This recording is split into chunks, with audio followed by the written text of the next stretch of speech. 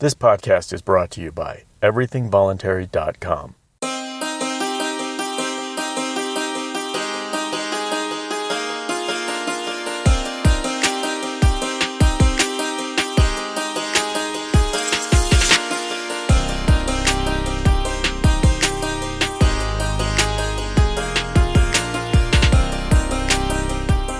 My name is Skylar Collins, and this is Everything Voluntary.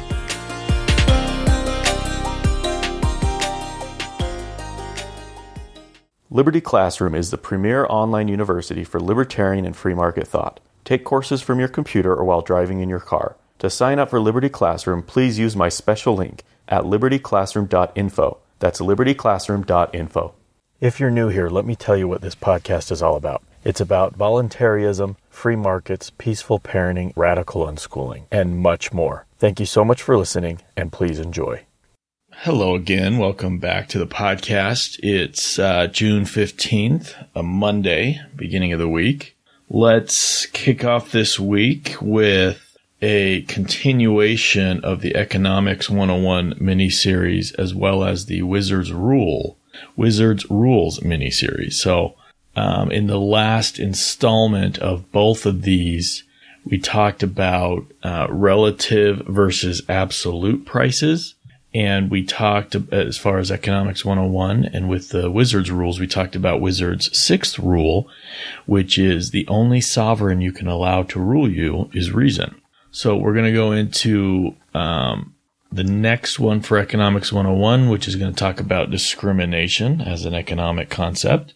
And then we'll read Wizard's seventh rule, which is out of the book by Terry Goodkind, Pillars of Creation, which was also a fantastic book. I enjoyed all of them. All right, so right now, for these first, 9 or 10 installments, we're actually using a little series written by economist Walter Williams titled Economics for the Citizen.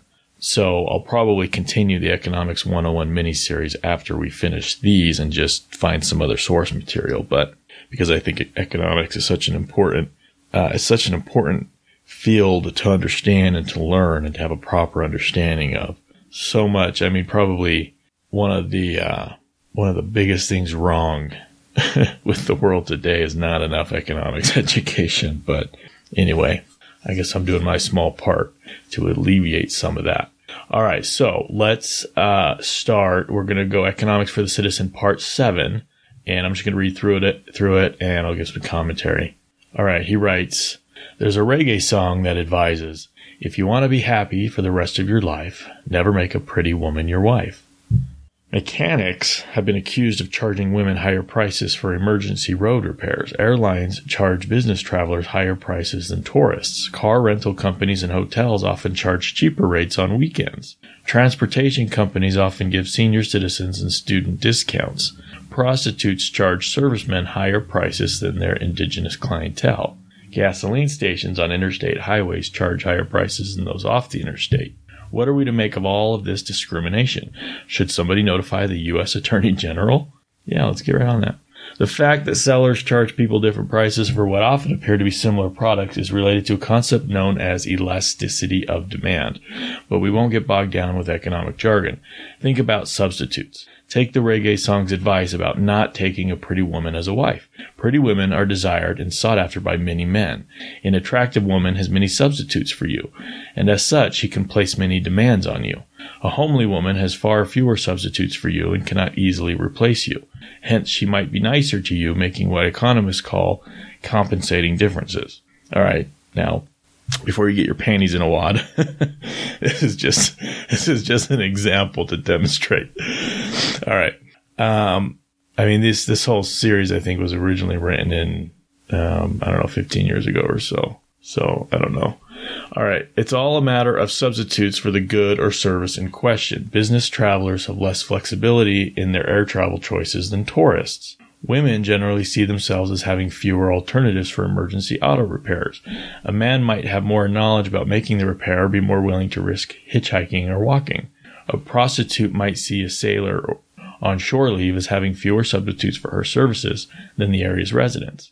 Motorists traveling from city to city are less likely to have information about cheaper choices than local residents. Politicians seem to ignore the fact that when the price of something changes, people respond by seeking cheaper substitutes. New York City raised cigarette taxes, thereby making a pack of cigarettes $7. What happened?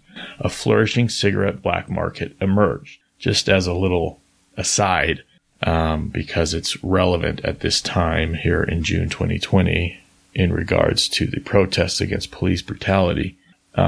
This is an interesting example because there was a gentleman named Eric Garner who was choked out and killed by New York City police for selling what were called, I don't know what they were called. They have a specific name, but they're basically individual cigarettes that were brought in from outside of the city and sold on the street. So he was selling drugs in a sense, but they were just totally legal cigarettes outside of New York, but he was selling them for cheaper because cigarette taxes are so high. And of course he was approached, and I don't remember all the details, but at some point the police, he was a big guy. The police officers had him on the ground and one had his arm around his neck and he choked him out and died. That happened a couple of years ago. So just an interesting and very unfortunate aside, I guess. Okay, let me go on. In 1990, when Congress imposed a luxury tax on yachts, private airplanes, and expensive automobiles, Senator Ted Kennedy and then Senator Majority Leader George Mitchell crowed publicly about how the rich would finally be paying their fair share of taxes.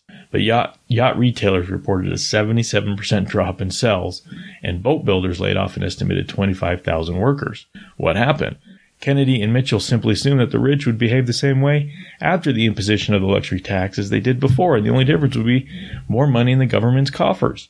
They had a zero elasticity vision of the world, namely that people do not respond to price changes. People always respond, and the only debatable issue is how much and over what period. This elasticity concept is not restricted to what are generally seen as economic matters. It applies to virtually all human behavior. When a parent asks his child, how many privileges must I take from you to get you to behave? That's really an elasticity question.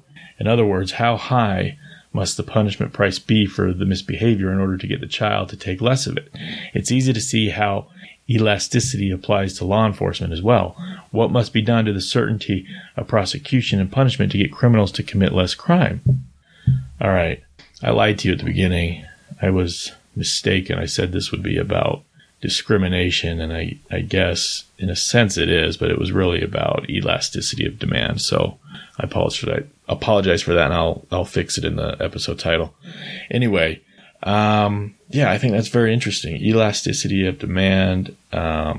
You usually always have substitutes. Now, the less competition there is in a particular industry, the fewer substitutes you'll have. So as a voluntarist, as a free market guy, there should not be any barriers to competition imposed through government decree, through legislation, through so-called regulation.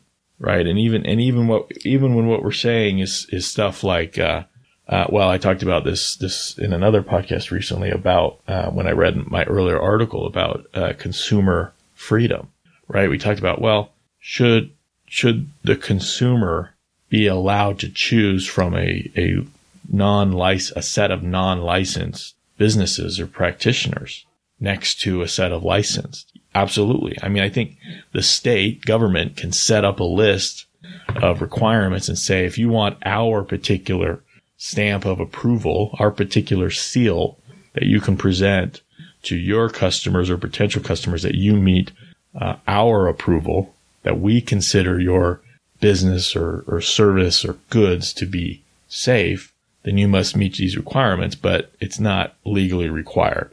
In which case, people can then, and even entrepreneurs can decide, maybe this set of requirements is not so good. So we're gonna create our own set of requirements and offer our own, seal of approval, right? And thus private accreditation begins. And that should be fine, because now I, as a consumer, can see, doing my homework, doing my due diligence. If I'm going to buy from you, I'm getting quotes from 3 guys. 2 of them or one of them's licensed or has the seal of approval by the government. One of them has a private seal of approval, and the third does doesn't have any seal of approval. I'm also going to look at their portfolios. I'm going to see, examples of work that they've done. Perhaps the third guy that doesn't have any license or any private accreditation comes highly recommended from a very good friend of mine, and I've seen his work firsthand. Well, guess what? It's an even playing field. All three of these guys are competing with one another. And if it turns out that actual experience and actual work is more important to your average consumer than somebody's seal of approval, then that guy's going to make a lot of money. And maybe fewer people will be wasting their time and wasting their money on going after these approvals, whether public or private. And as a consumer, I will have that many more substitutes of where I can spend my money. So anyway, I talked about that in that episode, so I won't continue down that road. But there were a few other economic concepts he talked about here. Compensating differences. That's when maybe you're not able to quite do what somebody else can do, but you can do some other stuff that are possibly just as valuable. So maybe in the example he gave, you're not as beautiful, right? So you don't offer whatever beauty offers and hotness, but you've got some other qualities that make you very attractive for somebody who's gonna spend the rest of your life with somebody and presumably start a family and bear children and so on and so forth. And it's the same for men. I mean, this goes both ways. Right. This isn't a misogynist or a sexist thing, because as a woman, you can look at and you can see, well, there's this really hot guy. Maybe he's even really strong, but let's say he's dumb and he's not going to be able to pull in six figures like this other guy who's maybe an accountant or a lawyer, but he's not very attractive, but he's going to take care of you. Making those considerations is just as valid, right? You can make considerations. It's all personal preferences, and some personal preferences aren't any more valid than another. And it's not about misogyny or misandry or anything like that. It's just, these are my preferences. They're arbitrary and personal and subjective. And when looking for a mate, what do you want out of that mate? And guess what? Everybody else is going to do the same thing to you, and they should. And that's fine. All right. Okay. All right. Well, that's it for part 7, I guess. And I'll put, elasticity of demand, I guess, in the title instead of discrimination. I don't know why I thought it was discrimination. I must have read just the first part and thought that's what it was. Anyway, all right, let's go on to Wizard's Rules. This is Wizard's 7th rule, and this is from Terry Goodkind's Sword of Truth fantasy series, which is a fantastic series. Terry Goodkind, my understanding is he's a libertarian, I believe, of the objectivist Ayn Rand camp. Which actually, is very similar to my own thinking in a lot of ways, particularly all the various themes that are covered throughout the series. I really enjoyed it. So this is from book 7. If you remember book 6, which is Faith of the Fallen, was just a fantastic demonstration of what happens with command and control economies versus more freedom. I mean, it's just in sort of a medieval, like I said, medieval fantasy magic genre type. But anyway, just probably the best book of the series, I'd say, as far as that goes. All right, this one is really good, and it's also because I'm doing my other podcast, The Thinking and Doing, and I'm studying Stoicism, and it's always these sort of smaller. I mean, there's longer ones, but there's also a lot of smaller little nuggets of Stoic wisdom that I come across. And I'm realizing as I'm kind of reviewing in my head these Wizard's Rules that these are in either directly or indirectly influenced by a lot of different Stoic teachings. And I think this is one of them.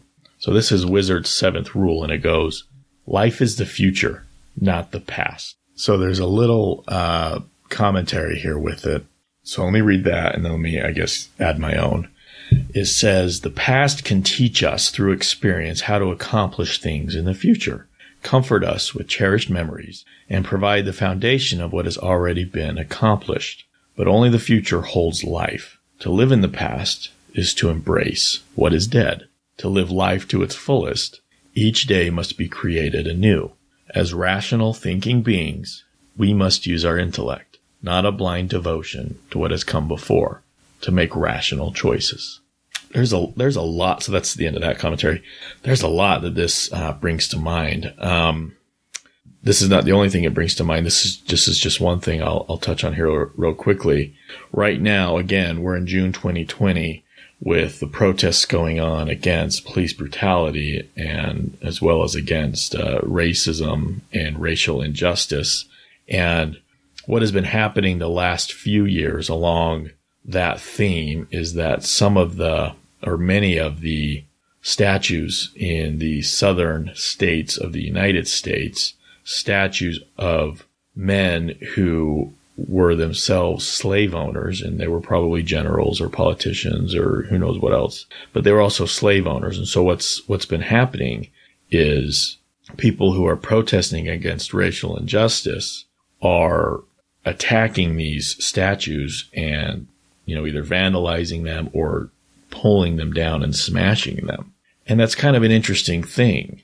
Now there's, I think, people of good will and people of good intent on both sides of this debate on whether or not these statues should be pulled down and smashed, or whether they should be simply just moved to a museum, or whether they should just be left where they are. Now, as somebody who believes in property rights, my first question on anything like this is, who owns the statue? Okay, whoever owns the statue should decide what happens to it. Some rioters and vandals coming by and destroying it is not right. Okay, you may not like the statue, but that statue is not your property. All right, if the statue is sort of, I guess, public property, then property rights or ownership is not as clear. And, if the people tearing it down are the people who have been taxed for its maintenance, then maybe they're the rightful owners, and okay. But at the same time, there's probably other people who have been taxed and also have just as much a claim to ownership as the vandals do, and maybe they don't want it pulled down. So there's obviously a problem here created by the institution of public property. It should be privatized, and then the private owner can decide what happens to it.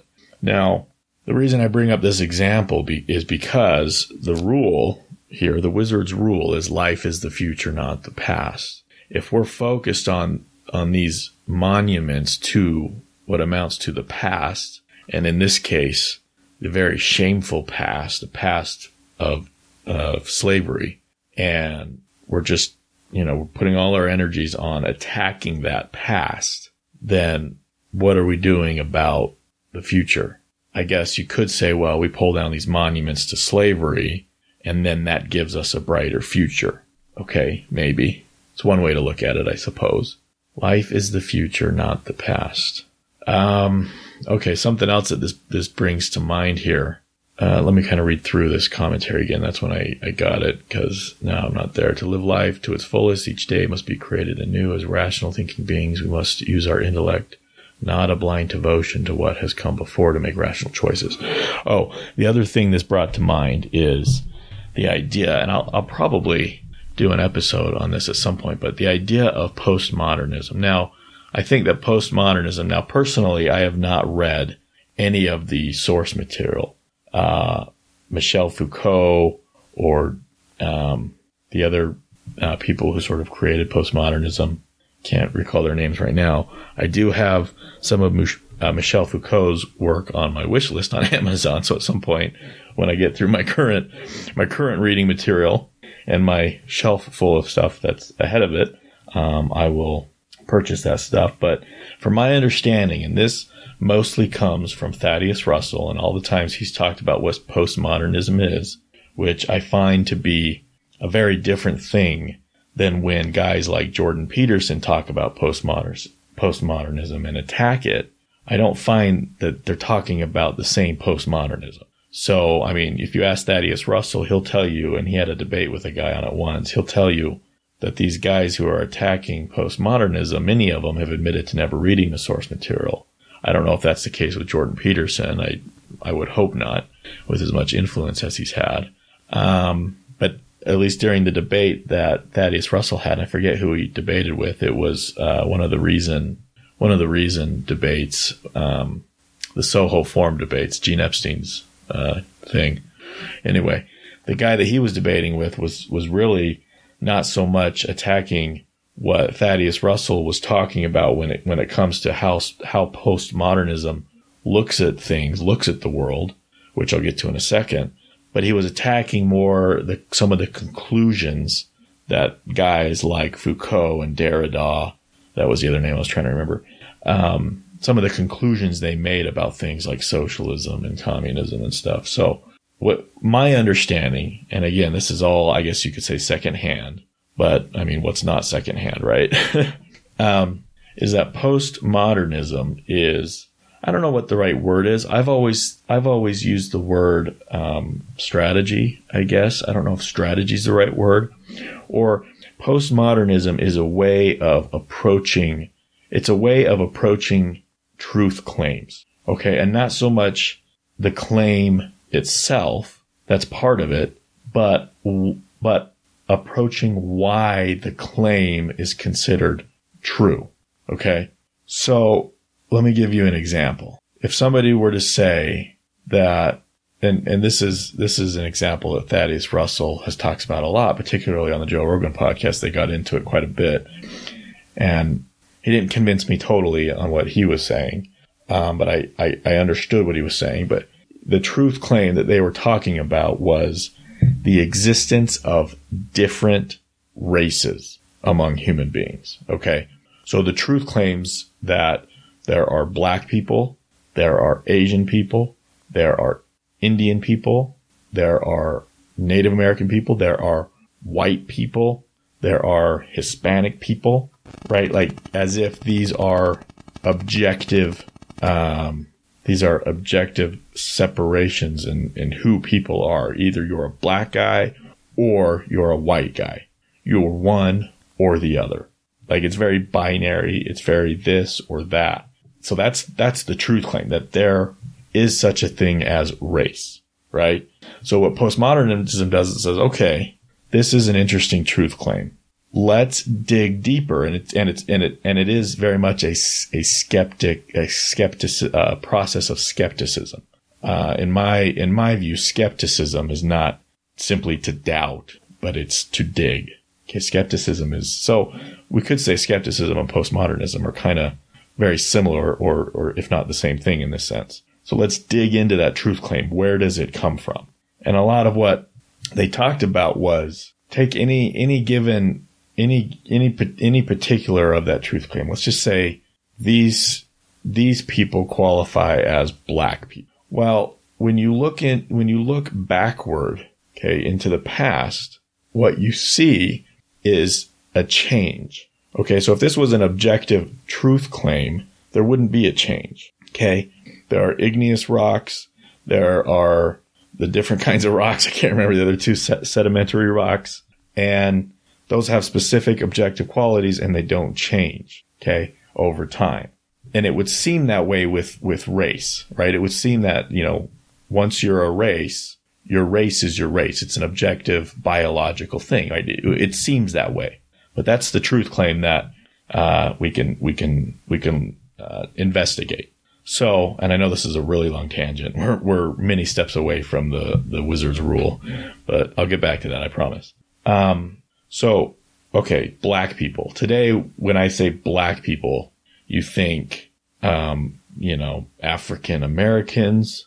Some people would probably argue with whether or not you should include Jamaicans within that race. Okay, Jamaicans, I think, consider themselves kind of separate from African Americans. They take umbrage, they take offense to being called African American versus Jamaican, right? But I would probably just looking at them think, oh, well, you have really dark skin, you have, African features, you're a black guy. But I guess, and I haven't really dug in, this was more coming from Thad Russell, but in the past, there were other people who were considered to be part of that black race, or to be considered niggers. Okay. And I guess he would include at some point Italians were considered to be part of that, and Jews were at some point considered to be part of that. And they were considered to be pretty much part of the same race.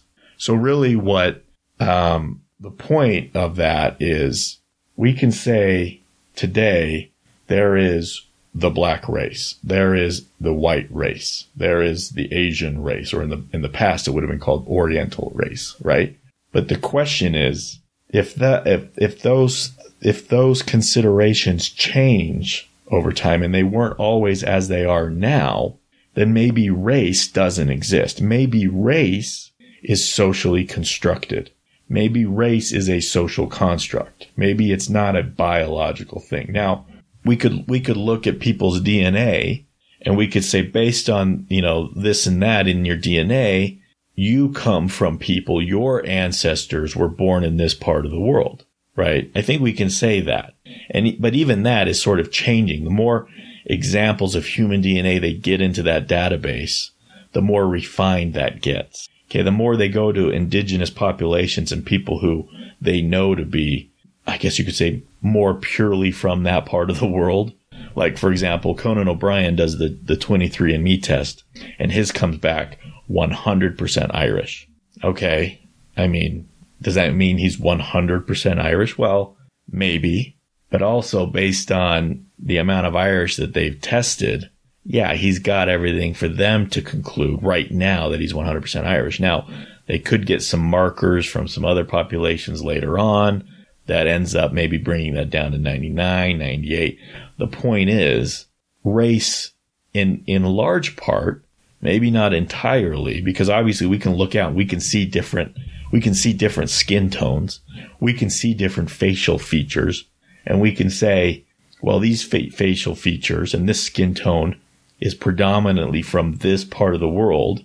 And the reason it's from that part of the world is because of these environmental factors, right? It's closer to the equator, so your skin produces more melanin to protect you from harsher sun radiation. But then at the same time, the world has become smaller. People have left where their ancestors are from, and they've mixed with other peoples. And so a lot of people are just, they're not really a specific objective 100% you're this race. It's just not. You might be 70% of African descent and 30% of European. You know what I mean? So when we say black people, or in the past when you used that racial epithet that I used, to whom are you referring? Okay. Now, people who use that today may be referring to just people who are of African descent.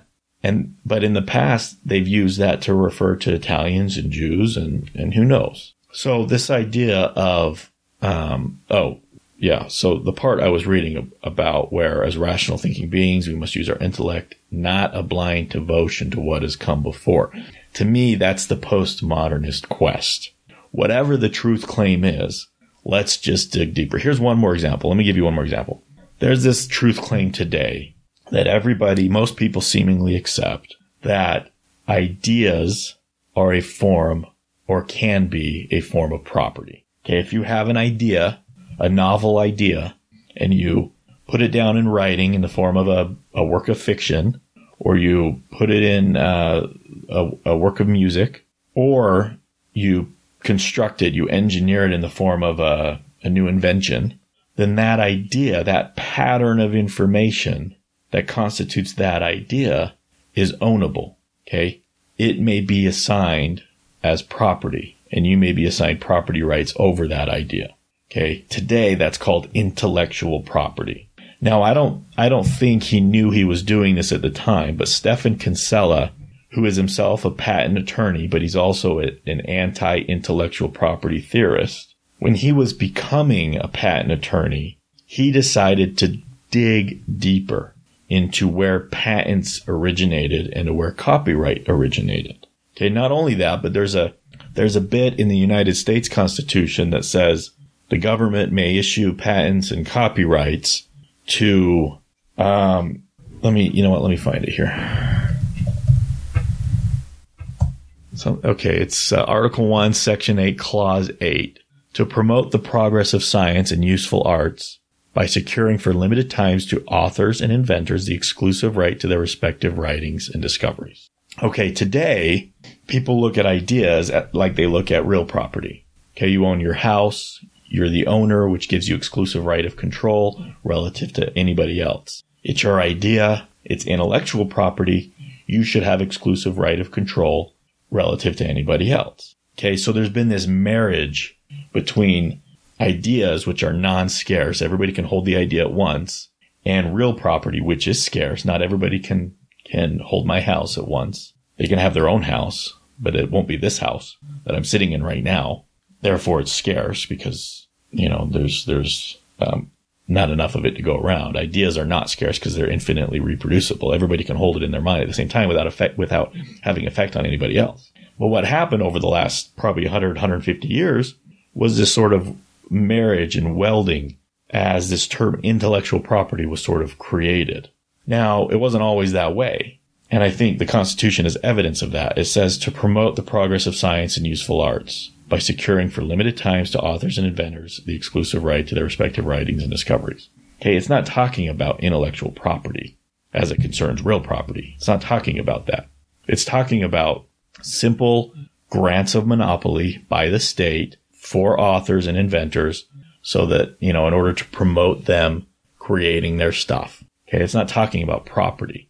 Property's nowhere in that clause. It is talking about a government or constitution granted monopolistic privilege over particular writings and discoveries. Okay, so at the beginning, and this is where Stefan Kinsella, he dug into this to say, why is it we call it intellectual property today and we treat it like any other property? Where does that come from?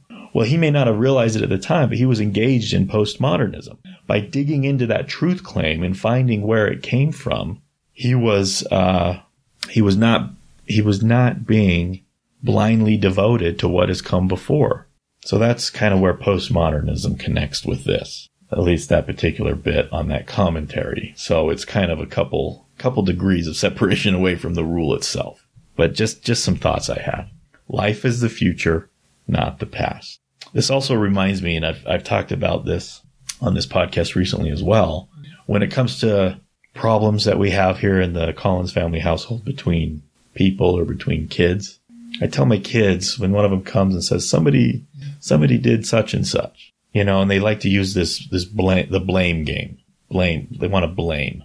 Now, in my family, we don't punish. Punishment is not practiced here. To me, it's pointless. It's useless. It's counterproductive. So we don't do it. And because we don't do it, blame is not important. So what I do is I say, well, what happened? You give me your version. You give me your version. Let's talk about why one of you disagreed with what happened. It went counter to your own preferences. And then because life is not the past, as the rule goes, life is the future. Let's take from this the important lessons, the wisdom. Let's move forward and try to be better.